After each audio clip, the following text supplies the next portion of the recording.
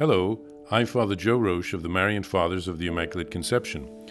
Thank you for joining us as we continue with our year-long journey, reading the diary of St. Maria Faustina Kowalska from beginning to end. Today we take up from where we left off, beginning with diary entry number 701. On this particular day, when I was feeling so bad and still went to work, every now and then I would feel sick. It was so very hot that even without working, a person felt terrible, not to mention what it was like when one had to work while suffering. So before noon, I straightened up from my work, looked up to the sky with great trust, and said to the Lord, Jesus, cover the sun, for I cannot stand this heat any longer. And oh wonder, at that very moment, a white cloud covered the sun, and from then on the heat became less intense. When, a little while later, I began to reproach myself that I did not bear the heat, but begged for relief, Jesus himself put me at ease. August 13th, 1936. Tonight, God's presence is pervading me, and in an instant I came to know the great holiness of God. Oh, how the greatness of God overwhelms me! I then come to know the whole depth of my nothingness. This is a great torment, for this knowledge is followed by love. The soul bounds forward vehemently toward God, and the two loves come face to face, the Creator and the creature.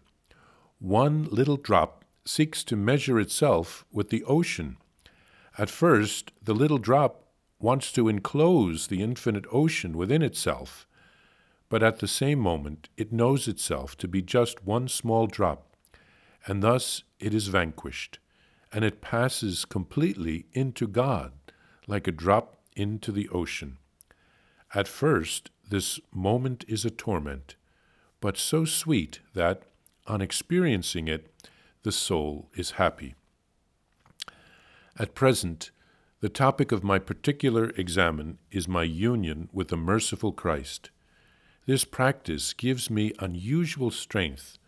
My heart is always united with the one it desires, and its actions are regulated by mercy, which flows from love.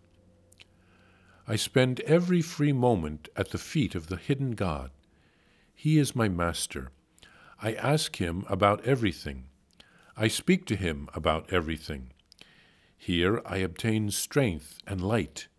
Here I learn everything. Here I am given light on how to act toward my neighbor. From the time I left the novitiate, I have enclosed myself in the tabernacle, together with Jesus, my Master. He himself drew me into the fire of living love, on which everything converges. September 25th. I suffer great pain in my hands, feet, and side, the places where Jesus' body was pierced. I experience these pains particularly when I meet with a soul who is not in the state of grace. Then I pray fervently that the mercy of God will embrace that soul. September 29th. On the feast of St. Michael the Archangel, I saw by my side that great leader who spoke these words to me. The Lord has ordered me to take special care of you. Know that you are hated by evil, but do not fear. Who is like God? And he disappeared. But I feel his presence and assistance. October 2nd, 1936, the first Friday of the month, after Holy Communion, I suddenly saw the Lord Jesus, who spoke these words to me. Now I know that it is not for the graces or gifts that you love me, but because my will is dearer to you than life. That is why I am uniting myself with you so intimately as with no other creature. At that moment, Jesus disappeared. My soul was filled with the presence of God. I know that the gaze of the Mighty One rests upon me. I plunged myself completely in the joy that flows from God. I continued throughout the whole day without interruption, thus immersed in God. In the evening, I fell as if into a faint and a strange sort of agony. My love wants to equal the love of the Mighty One. It is drawn to him so vehemently that it is impossible without some special grace from God to bear the vastness of such a grace in this life. But I see clearly that Jesus himself is sustaining me and strengthening me and making me capable of communing with him. In all this, the soul is particularly active. Here, St. Faustina asked Jesus to cover the sun with a cloud while it was so hot and she was feeling sick. And Jesus did so, just as he promised to do in the Scriptures, since she asked with faith. Jesus says in the Scriptures, "Amen, I say to you, if you have faith and do not waver, not only will you do what was done to that fig tree, but even if you say to this mountain, be lifted up and thrown into the sea, it will be done."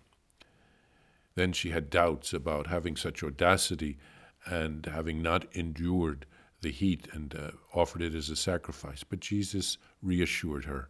He wants us to have such faith. St. Faustina writes of experiencing pains where Jesus' wounds are, when she is in the presence of a soul who is not in a state of grace. And she realizes that she must pray for that soul, because Jesus' sufferings are being wasted if that person rejects the graces and doesn't convert. On the Feast of the Archangels, St. Michael appears to her and tells Faustina that God has asked him to guard her because she is so hated by evil. She saves so many souls through her prayers and her sacrifices, united with the offering of Jesus on the cross. Perhaps it was St. Michael who accompanied her on her train trips between cities. Jesus speaks to her at communion one day, and he is pleased that Faustina loves him not just for the gifts and the consolations that she receives, but because she wants to do his will. And then Faustina has such a close communion with God. She's overwhelmed. The imagery she uses is like being overwhelmed with a flood of love.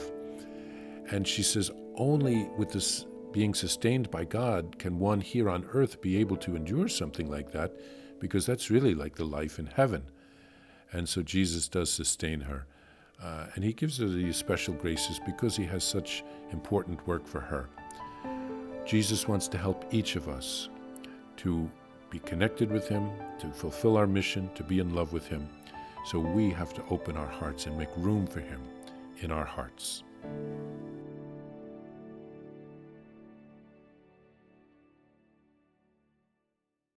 Please follow or subscribe to this podcast to receive the latest episodes and updates.